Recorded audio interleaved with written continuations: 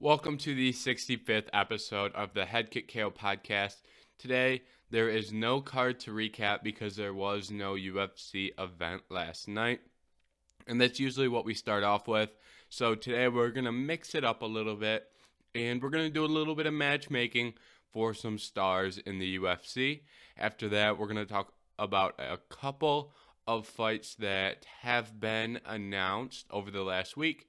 Then we're going to touch briefly on The Ultimate Fighter because I liked the last episode. So I'm going to talk a little bit about that.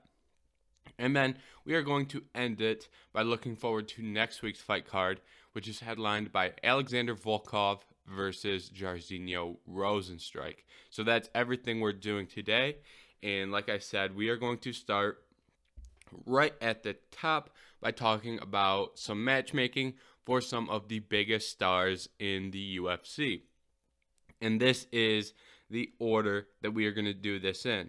We are going to first talk about Conor McGregor, then we're going to move to Nate Diaz, then we're going to move to Dustin Poirier, then we're going to talk about Khamzat Chimaev, we're going to talk about Aljamain Sterling, and last, Jon Jones. You may be thinking, hey James, you left off a couple of names there. There are a couple of guys I expected to see that I didn't see. Well, they may be matched up with one of those guys. So, don't forget about that. And actually, we're going to throw Jorge Masvidal in there. So, we're going to throw him right at the end of that. So, make that 7. And like I said, we're starting at Conor McGregor. So, Conor is in an interesting position, and he can kind of be a difficult guy to matchmake for. And the reason why we're going to talk about Conor is because Conor is getting to that point where we're going to start talking about his next fight.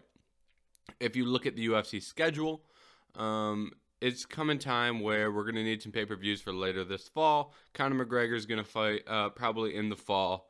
We're booked with pay-per-view main events through July, so it's about time for Conor McGregor. Now, the question with Conor McGregor and what makes him difficult is, what is the path that Conor McGregor is going to take here? There are 3 paths. He can go contender at 155 and attempt to get back to that 155-pound belt. He can go contender at 170 and attempt to get to that 170-pound belt. And he can go the stars route where he just fights a big-name guy in a big-time pay-per-view. So, what direction is Conor going to go? I think it's between the first and third option. I don't think he takes on a contender at 170. But, that could happen. Ultimately, I think he either goes big name or contender at 155. And possibly he'd be willing to fight that person at 170.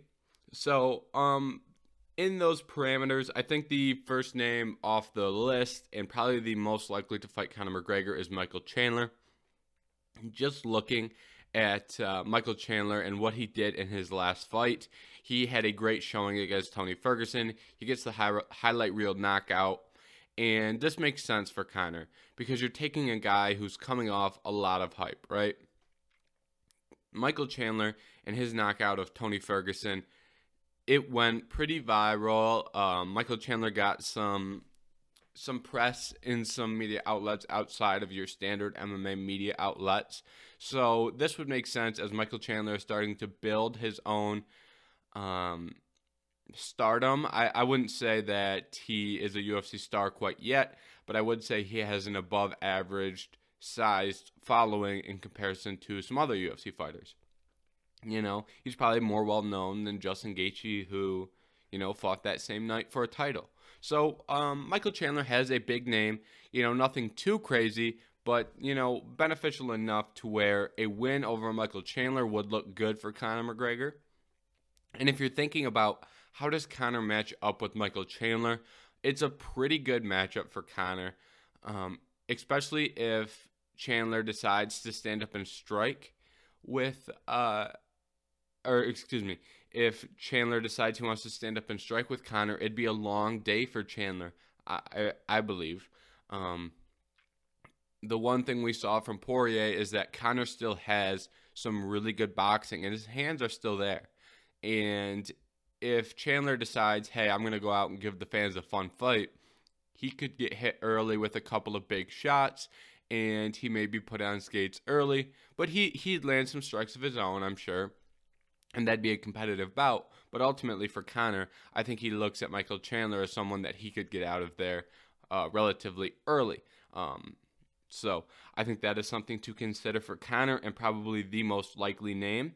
And not to mention, if Conor goes out there and beats Michael Chandler and does so convincingly, he would be in a good spot to get a title shot at 155 pounds.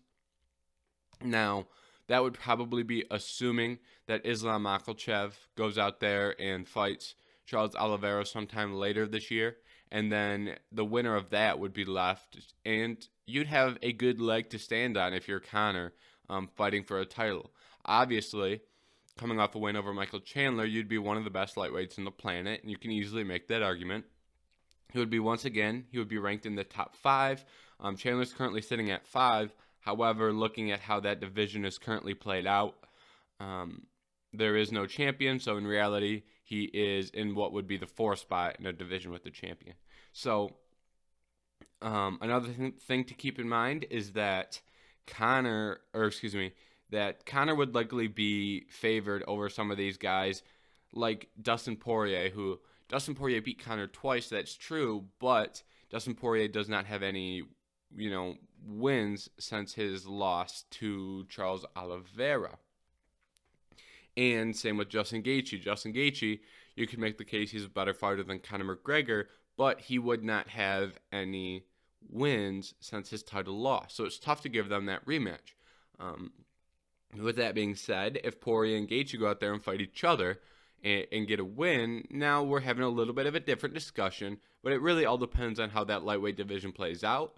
But at a minimum, a win over Michael Chandler would put Conor McGregor in the heat of title talks. And in terms of other directions Conor would go, because Conor has a lot more than one option, and I think that is pretty clear. Some of the other directions that I wouldn't be surprised if I saw Conor go. The first one would be Justin Gaethje. Similar thought process where, Justin Gaethje is someone who can get you really close to a title shot if you beat him. And, if Justin Gaethje goes out there and strikes with Conor, Conor may think, oh, Justin Gaethje's not going to be able to hit me. I'm going to stay out of range, and I'm going to land some strikes and get him out early. That may be a similar thought process. I'm not sure that he would be as capable of doing that. I'd be interested to see how that fight plays out. But regardless, I think that may be something that entices Conor, and they have a little bit of beef, so that is also something to keep in mind. Now, from there, I think those are the two most likely names. But if Conor decides to go big fight territory, if he decides to go big fight, you're going to be looking at Nate Diaz or Jorge Masvidal. At the end of the day, that Nate Diaz fight is probably going to happen. But with one fight left on Nate Diaz's current contract, he is not really, if this fight doesn't happen next, that fight may never happen. For Jorge Masvidal, Jorge is, one of the bigger stars in the sport, and he's kind of on a slide right now. So if you pair up Conor and Jorge, it makes a level of sense where someone's getting back in the win column. And then some sneaky sleepers. You've got Max Holloway, who Max may move to 155 if he loses to Volk, and maybe that's a fight that they pursue. Some other sleepers, Rafael dos Anjos. If RDA can go out there and get a win against Fiziev, there is a possibility that they try and rekindle that old rivalry. On the flip side of that, if Fiziev is able to knock out Rafael dos Anjos in emphatic fashion, maybe that would work. Fiziev versus Conor, two incredible strikers. That'd be an interesting matchup, and I'm just not sure that that's the direction they'd go. But if you're trying to get Rafael Fiziev some bump, maybe that happens. That's why that's a sleeper. I don't think it happens, but it may. Tony Ferguson will always be in the cards for Conor. I'm not sure that fight happens next either, but that's also another name to keep an eye out for. So that's kind of what I'm thinking with Conor McGregor. Now let's move on to Nate Diaz. Nate is in an interesting position here because he is pretty much begging the UFC to give him a fight in July, and he's been linked to a couple of names. Um, Most notably is Khamzat Chimaev. The UFC really wants to book Chimaev versus Nate Diaz, I believe, just because if that happens, then you can say, well, it's okay. What it basically is, it's a punishment for Nate Diaz not re-signing his next contract with the UFC. You get the young up and comer at 170, pair him up with the old guy on his way out, and the UFC would hope that Chimaev absolutely dog walks Nate Diaz, makes no one want to watch a Nate Diaz fight, and what it also does is it really raises the stock of your young fighter in Khamzat Chimaev. It makes sense for Chimaev and it makes sense for the UFC. Doesn't really make sense for Nate Diaz. Another name that Nate has been linked to is Dustin Poirier. I'm not sure what the holdup is with this fight. Poirier has said yes. Nate has said yes. But we haven't seen the fight. So I'm not really sure the direction the UFC is going with that. And then there was a while ago where Vicente Luque was a popular name. But after Luque's loss to Bilal Muhammad, I don't think that Nate Diaz or the UFC would be very interested in Bilal versus Luque. One sleeper name here is Stephen Wonderboy Thompson. I think that's an interesting fight where I would love to see Wonderboy and Nate Diaz in there. I just think it would be interesting. There's something about it that makes sense. It feels right, in my opinion. You know, there's some matchups where you're like, oh, Nate Diaz would just get walked through if that got booked. But, you know, Wonderboy may be able to stay on the outside and piece him up. But I think that fight would be more interesting, and you can make a better case that Nate beats someone like Wonderboy in comparison to Poirier, in comparison to Khamzat Chimaev. So I think that fight makes a level of sense, and it'd be interesting to see if he could go out there and get a win in that one. I'd really like that fight personally, and Wonderboy said he would be willing to fight Nate Diaz in July like he wants. So I think that makes a level of sense as well. I'm just not sure if that is the direction the UFC would want to go. I'm not sure that the UFC would want to, book him against a talent like Wonderboy and, have Nate walk off into the sunset after that. If Nate re-signs with the UFC, I think that fight becomes much more likely. And obviously, that Conor fight is there as well. What was the other one? I was thinking Nate versus, I don't know if I mentioned Poirier, but, I did. Nate versus Poirier. So those are the fights for Nate Diaz. If I were to pick who Nate Diaz fought, Tony Ferguson. Tony Ferguson was the other one I was going to mention. Tony and Nate both on a little bit of a slide. If you look at their most recent fights, neither of them have won in a considerable amount of time. And this is another fight where, hey, Nate's on a slide, Tony's on a slide. You're getting one of them back in the win column, and you can probably get some people interested in that one. If I had to pick what was next for Nate Diaz, I think that the UFC is going to book him versus Khamzat Chimaev if he doesn't re-sign. If he does re-sign, I think he gets Tony or Wonderboy. And if I had to pick, I would pick Wonderboy versus Nate Diaz. But I don't think that's going to happen, but that's what I would want to happen. Now, moving forward, we're going to talk about Dustin Poirier. Dustin Poirier also in an interesting spot where, hey, he's coming off a loss to Charles Oliveira, but he's still one of the best fighters in the sport. For Dustin Poirier, I think there are two big names that we have to pursue. Actually, there's three. There's three options here for Dustin Poirier. The first option, in my mind, is Justin Gaethje. If you look at where Justin Gaethje and Dustin Poirier are currently at in their careers, they're in kind of similar positions just based off the fact that they both challenged for the title twice against the same guy, both lost, but both highly respected in the sport. If you pair those guys up in a 5-round fight, you're looking at a Fight of the Year candidate and an all-time great fight. So I think that fight will always make sense and that fight will always be there. And that's probably the fight that I would want to see next. The other options for Poirier, like we previously mentioned, Nate Diaz, but the UFC seems reluctant to book that.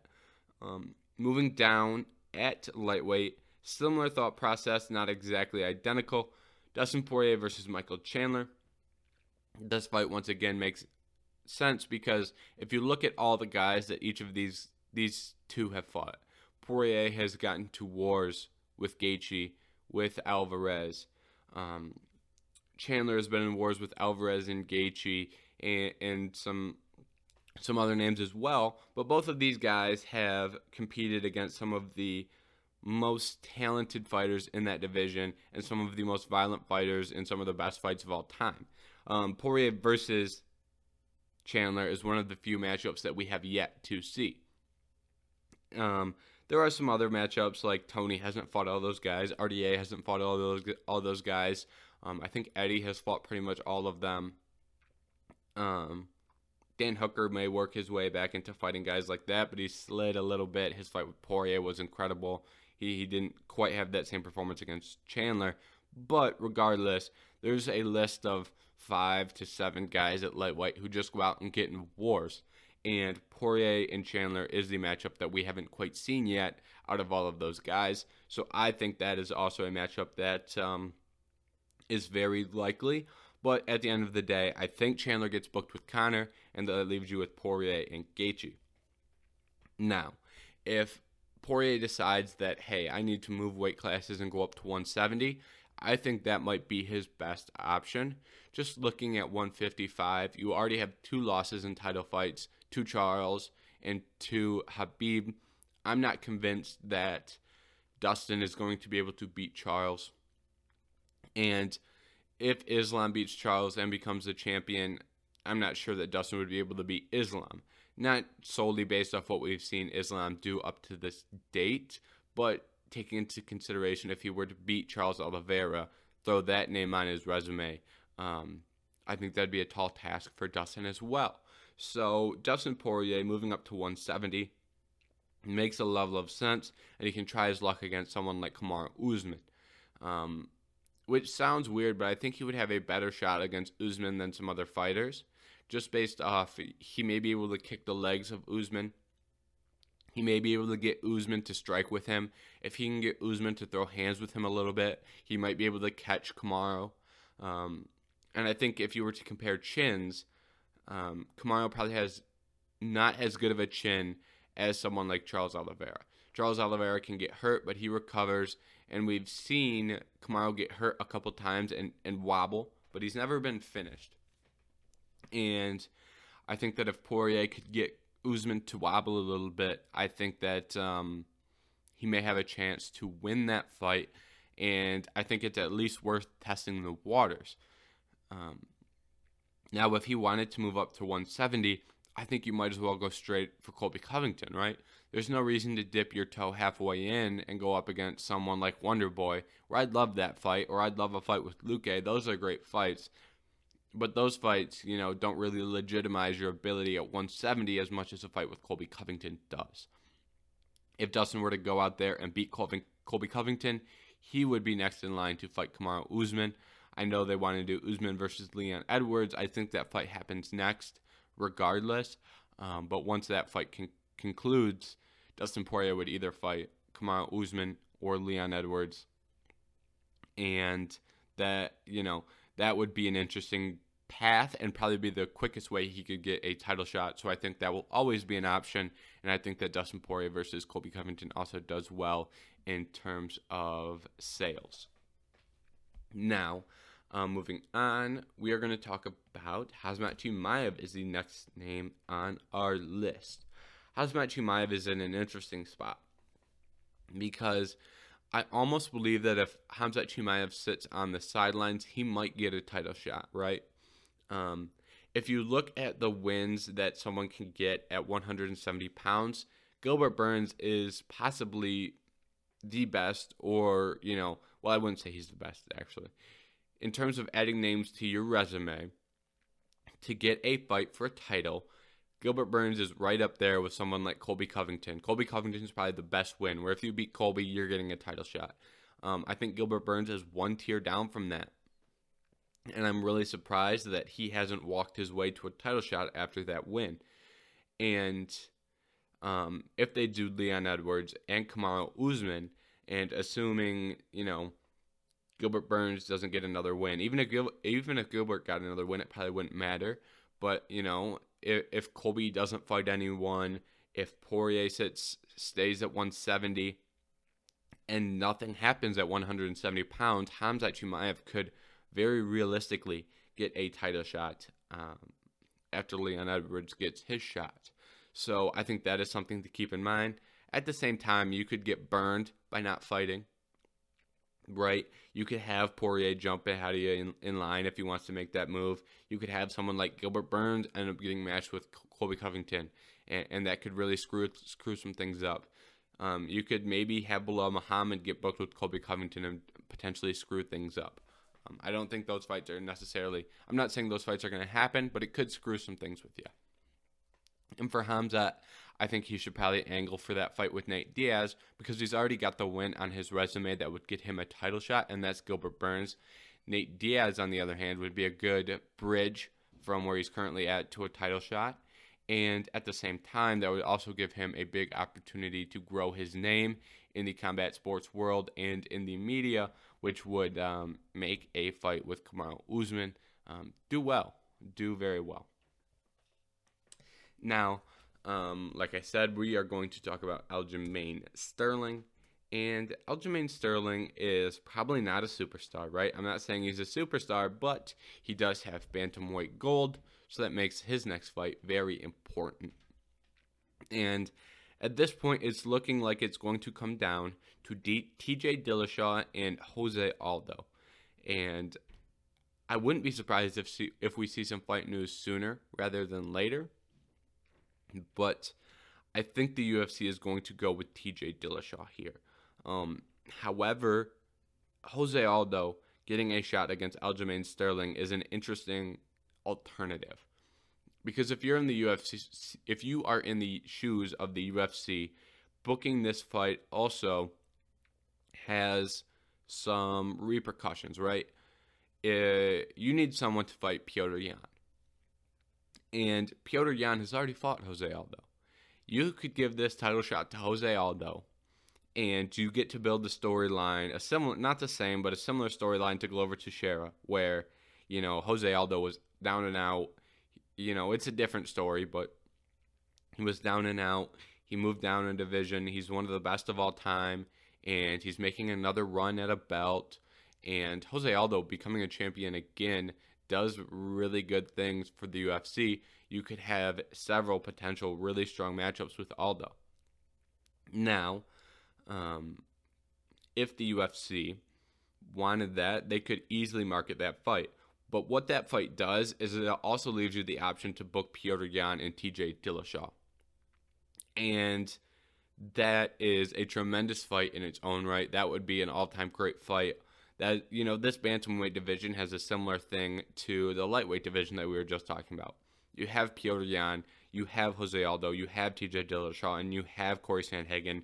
And if you want to extend it, you have Marlon Vera and Rob Font. However you want to match those guys up, you're going to get some pretty great outcomes. And I think a TJ Dillashaw versus Petr Yan matchup is a dream matchup for a lot of fans. So you could make that matchup at 1 and 2. Winner gets a title shot, and while that's happening, you give a Aldo versus Sterling title. And I think it does well. I think that's a positive outcome to that scenario, to that situation. But at the end of the day, if TJ Dillashaw gets matched up with Aljamain Sterling, I'd completely understand it. And you could also do Jose Aldo versus Corey Sandhagen. It looks like Sandhagen is going to fight Merab, but Jose Aldo versus Corey Sandhagen is a really fun fight too. So, in that division, if I were to guess, I'd probably guess that the UFC is going to book Aljamain Sterling with TJ Dillashaw. And with that being said, I would like to see Jose Aldo versus Sterling. I'd like to see Aldo get a crack at that belt. I think he has done some really good work and deserves it. And that also gives you the ability to book. Oh my God, it also gives you the ability to book Petr Yan versus TJ Dillashaw in a number one contenders bout. Now, possibly the most interesting of all of these is Jon Jones. Now, let me preface this conversation about Jon Jones with one very big, disclaimer. Jon Jones may never fight again. We don't know when Jon Jones is going to fight. There are so many questions about Jon Jones. So let's remember that when we're having this discussion. And really, this is less about matchmaking Jon Jones and more about me saying, hey, we need to see Jon Jones versus Stipe Miocic, and we need to see it now. That fight makes too much sense for Stipe and for Jon Jones. With the current situation of the UFC the UFC heavyweight belt, Francis Ngannou needs to re-sign, and Francis Ngannou needs to get healthy. The UFC and Francis need to do their own work in terms of getting that contract situated, but the UFC needs to figure that out and get Francis on a long-term deal that will keep him in the UFC. Now, with that being said, you could easily do an interim belt because Francis is injured. And if you're looking at Jon and saying, well, what could we do for Jon Jones that makes sense? If I'm Jon Jones, I'm looking at Stipe Miocic and begging for that fight.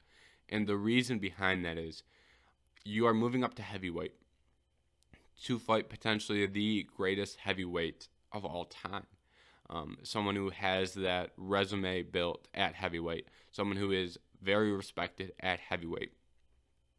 But the other thing you're doing is you're fighting someone who isn't on the massive end of 265 pounds. Stipe Miocic just simply isn't as big as someone like Francis Ngannou. He isn't as physically big as someone like Tai Tuivasa, and he's probably not as physically big as Ciryl Gane. So you're able to test the waters at heavyweight against someone a little bit lighter, and if you are able to move well, and you're still the quicker guy in there, and you're not giving up as much strength, you can feel confident moving forward at heavyweight. However, if Jon Jones decides, oh man, I would have liked to be a little bit stronger in there, he can recognize that he needs to fix that, and he can go out there and get a little bit stronger before he fights someone like Francis. It's a nice test for him before he has to dive straight into the deep end at heavyweight. So I think that makes sense. And if you're Stipe and you are sitting there at heavyweight going, man, I'd love to get a rematch. I'd love to get that title back, but Francis just is not ready to go right now. And if you're Stipe, are you going to, you don't really want to fight Ciryl Gane or Tai Tuivasa in a number one contenders fight. And those guys are already booked anyways. But there's a lot on the line if you lose. But beating Jon Jones, there's a lot on the line if you lose, but there is so much to gain. You are the first person to give Jon Jones a legitimate loss. You are beating one of the greatest fighters of all time.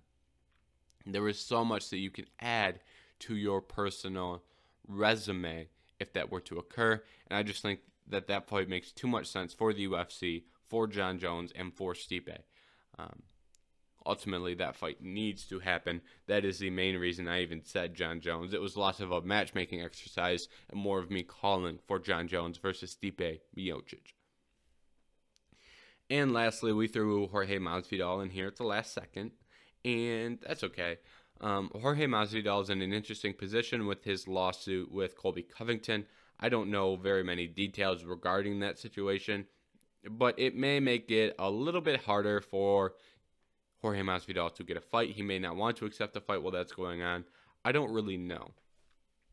But what I do know is that Jorge Masvidal versus Stephen Thompson and Vicente Luque both really intrigued me, and they're both guys ranked ahead of Jorge. And those are also both really strong opportunities for Jorge to prove, hey, I just lost to some really good fighters, right? I can still compete in the UFC. I'm still a great fighter. It gives him that opportunity. A lot of people are a lot lower on Jorge Masvidal today than they were before his two fights with Usman and his fight with Colby. Those fights did a lot for his stock. Getting back some oomph with a win over Stephen Wonderboy Thompson and a Ori win over Vicente Luque would both be very beneficial to him. And if he gets one of those wins, that would be a good layover until it's time for him to fight Leon Edwards. Because if Leon Edwards loses that title shot against Kamaru Usman, I think Leon Edwards and Jorge Masvidal is a fight that, it's already been booked. They've got history, and that would be a good return to stardom for Jorge. There's that backstory. They can do all that. But I think first a fight with Wonderboy or Luque and getting a win would really make that fight with Leon a lot more interesting, right? Because looking at it, if you were to match Leon and Masvidal together right now, a lot of people would not really care as much because of the recent slide that Masvidal has been on. If he can get a win, people's opinions are going to change, and people are going to be a lot more interested in that fight. So those are the two names that stick out to me for Jorge Masvidal. And you know what? Shout out to Stephen Wonderboy Thompson, because he has done well at linking his name to guys like Jorge Masvidal and to guys like Nate Diaz, where he may just get one of those fights. So shout out to how he has positioned himself in that division. Now we are going to talk briefly about TUF, right? I've talked about The Ultimate Fighter in a couple of episodes, I believe, since it has re-aired for the 30th season. Here's what I'll say. Episode 4 was a great episode. Episode 4 was tremendous. I shouldn't say tremendous. It's probably the best episode or the second best episode that we've seen in season 29 or 30. And the other one that comes to mind would be episode 3 of this season. And so it's, to me, I think that shows the direction that The Ultimate Fighter is going. I have seen improvements from last season to this season, and I have seen a continuation of good episodes from episode 1 to episode 4. I am back in on The Ultimate Fighter. I am back in. I just wanted to make that clear. With that being said, now that I said I'm back in on The Ultimate Fighter, episodes 5, 6, 7, and 8 are probably all going to suck, but hey, we'll be here, and I'll let you know if they suck. Now, let's quickly roll through some fight bookings. We have one great fight booking. We have several interesting fight bookings, but let's get right into that. First, we have not a fight booking, but a promotion. Now, you heard that right. Mateusz Gamrot and Arman Tsarukyan, they were booked to fight on June 25th. They are now being moved up to the main event. It will be 5 rounds. I really like this. This is an important fight in the landscape of the lightweight division. These two guys are 2 top prospects at lightweight, and the winner is going to see a bump into the top 10. It is very important for the path of both of their careers. I'm glad they're getting the opportunity to fight those last 2 rounds, as it may be impactful. It might be 2-1 going into that 4th round. It might be, you don't know, but I think those last 2 rounds could play a big factor in that fight. So I'm glad both guys are getting the opportunity to go out there and show 5 rounds of skills. Now, the Ultimate Fighter Season 29 winner, one of them, Ricky Turcios, he has been booked to fight Ayman Zahiba. I can't say his name. My apologies. If you don't know who that is based off my very poor pronunciation of his name, or maybe you just don't know who he is, he's the guy who looks very, very, very similar to Ariel Helwani. But he will be fighting on those two will be fighting on July 6th.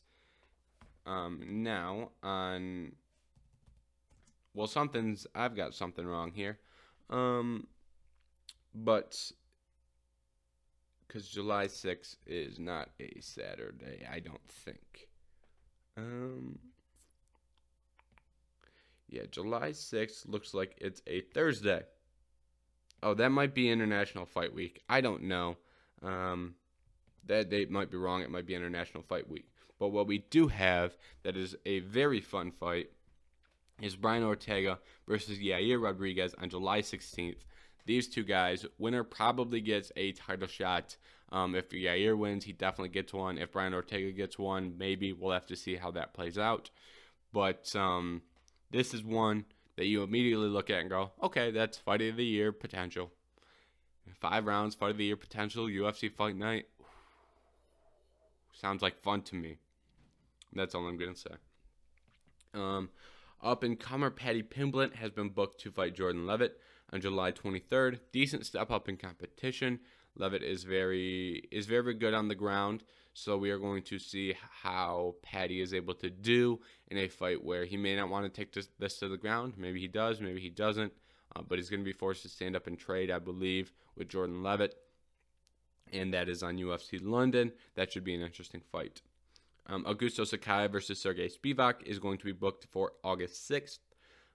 That fight just makes sense. Both of those guys are in a similar position in the light heavyweight division. They're getting booked. The winner moves up the rankings. Nothing too much to be said, but that's just good matchmaking. Now, Luke Rockhold and Paulo Costa is being moved to August 20th, allegedly. But, regardless, we've kind of gone back and forth on this one because I first thought that was going to take place on August 20th, and then I saw it was going to be July 30th, and now I see it back to August 20th. So I believe it's going to be August 20th. I don't know any reason to believe otherwise right now. And Katlyn Chookagian has been booked to fight Manon Fiorot on September 3rd. If Fiorot wins, she gets a title shot. If Chookagian wins, who knows? It's Katlyn Chookagian, and you never know what the UFC is going to do for her. I thought she was in a good position to get a title shot after her last win, but, she didn't. She was willing to fight another up-and-comer. I think this is going to be a close, interesting fight, and if Fiorot can win, I think that really proves and demonstrates where she is at in that division. Now, those are all the fight bookings that we had to discuss, so now we are going to move on to next week's fight card, which is UFC Fight Night, Jairzinho Rozenstruik versus Alexander Volkov. Volkov versus Rozenstruik was a great piece of matchmaking where these two guys are in a similar position. They've been sliding a little bit at heavyweight, and the winner is going to be back into the upper portion of that division and is going to be fighting some strong competition. The loser, on the other hand, is, going to be fighting some guys ranked 10 to 15 in some matchups that they probably don't want to have. And I'm really interested in this fight because Jairzinho Rozenstruik has otherworldly power. He's one of the most powerful guys at heavyweight, but we haven't seen him land some of that power in a decent period of time, if my memory serves me correct. And yeah, he's coming off a loss to Curtis Blades. Oh, he did knock out Augusto Sakai in the first round. And then prior to that, Ciryl Gane lost. Prior to that, Junior Dos Santos win. And then Francis Ngannou lost. And then those are the only 3 losses in his MMA career. Everything prior to that was a lot of knockouts. And I'm really interested to see if Jairzinho can get it back on track. Because at one point it looked like he was championship caliber, and now he's sitting at 3 losses in his last 5 fights. Alexander Volkov, on the other hand, as well, has also been in a similar position where he has looked very good in some fights. If you look at his fight with Overeem, he looked great. His fight with Walt Harris, he looked really good. And then he has all losses to Tom Aspinall, Ciryl Gane, Curtis Blades, Derek Lewis. He was looking good in that Derek Lewis fight before he lost in the final seconds of the 3rd round. And ultimately, one of these guys is going to have to turn the ship around, and they both have some skills that I really like. Ultimately, I'm leaning with Volkov just because I like how much he works to the body, but I also think Jairzinho Rozenstruik could go out there and knock him out. But right now, I'm leaning Alexander Volkov. In the co-main event, we are looking at Movsar Evloev versus Dan Ige. Evloev is one of the best wrestlers at 145 pounds. Dan Ige is one of the most exciting fighters at 145 pounds.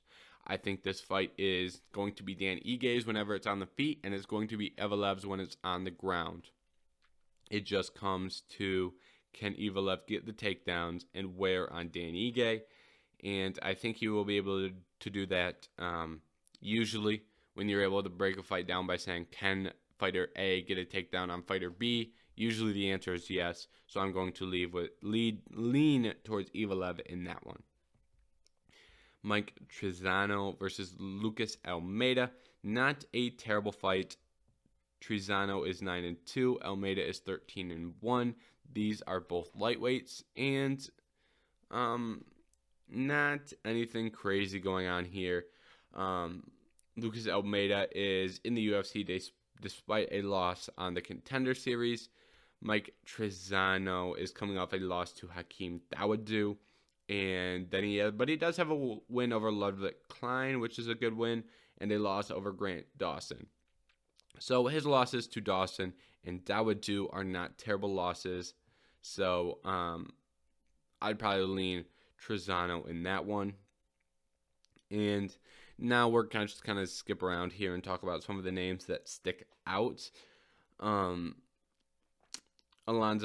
Menifield is 11-3. He is one of the more well-known guys in that light heavyweight division that isn't ranked.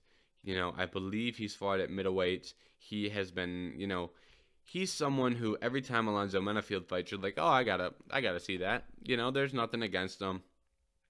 But he just hasn't really beat.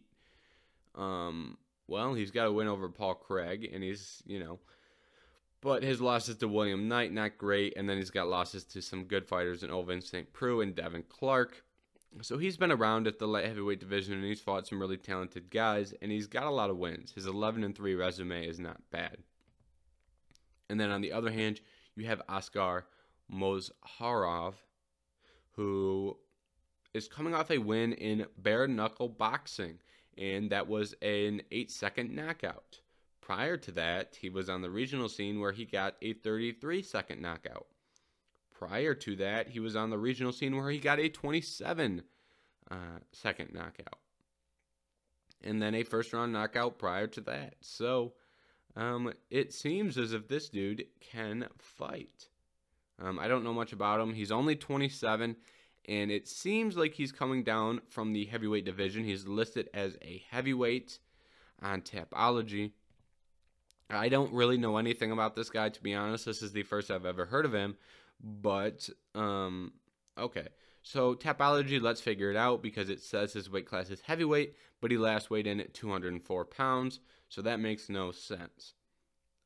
This is a fight I'm going to be interested in, because I know Alonzo Menifield, and he's fighting someone who is knocking people out in the regional scene, so it should be interesting. And even though I don't know much about Askar Mozharov, what I do know is that the UFC wouldn't just throw someone in there with Alonzo Menifield if they weren't a quality fighter, so I'm kind of interested to see where that one goes. You have Felice Herrig versus Carolina Colin. I should be able to pronounce her name, but we're just going to call her Carolina. She has been she was one of the best prospects at 115 pounds, and she just didn't pan out. And she's getting back into fighting again, and good for her. However, she has lost 5 fights in a row. But she does have a win over Felice Herrig. Felice Herrig was her last win. And at one point in Carolina's career, she was 9-0 with a win over Rose Namajunas. Since, she has lost to Joanna Jędrzejczyk, Claudia Gadelha, got back on track with wins over Jody Esquibel and Felice Herrig, and then proceeded to drop 5 straight to Andrade, Waterson, Grasso, Ian, and Jessica Penne. Here's what I will say. Those are a lot of great fighters that she lost to, and we'll see if she can get back in the win column. If she can, great. I'm interested to find out. What else sticks out here? Daniel Argueta, who is 8-0, fought on The Ultimate Fighter, is making his UFC debut, so keep your eye out for him. Benoit Saint Denis. I'm not incredibly familiar with him, but if I remember correctly, he had a really good showing in his UFC debut. No, he did not. He lost his professional debut. I'm completely off on that. Ode Osbourne, I really like Ode Osbourne. He's fighting Zakar Adeshev. So Ode Osbourne's always a fighter to watch. Jeff Molina is fighting Zalas Zumagulov. Jeff Molina, a very exciting fighter at flyweight, and I believe Zugulov is ranked. Let me double check. Zugulov is not ranked. He was ranked at one point. Not ranked anymore. Good fight for Jeff Molina, and I'm always tuning in to his fights. And then Andres Mikales is fighting Rihat Fahektorinov. Once again, probably butchered the last name. What's notable here is that Rinat is 20-2 and coming in from UAE Warriors. So that may be a name to look out for in the future of the middleweight division. Only his first fight in the UFC, so I will keep an eye on him. Aaron Blanchfield is also fighting, who is a pretty good prospect in that women's flyweight division. Coming off a win over Miranda Maverick as well. So that may be another fight to keep your eye on. And if you can't tell, I don't do tape study until the Thursday or Friday or Wednesday before the event. So sometimes it's a little tough for me here, but just kind of a beginner's look at this card before we get anything too crazy. That's why we do the pay-per-view previews on Friday, so I can do it after I do some research. But, just kind of a brief preview. I like this card. It's nothing crazy, but it should be semi-interesting. Two really important fights in the main event, co-main event. Some other names that you may want to look out for. And if they have good showings, you may want to keep them on your radar. So, I appreciate you listening to this episode of the Head Kick KO podcast, even though we kind of had to go towards the matchmaking because we didn't have a fight night to break down, which is usually the base of this show. But we still got an episode out, and I appreciate you listening. So, as always, thank you for watching this episode of the Head Kick KO podcast, and I hope you are back next week. Goodbye.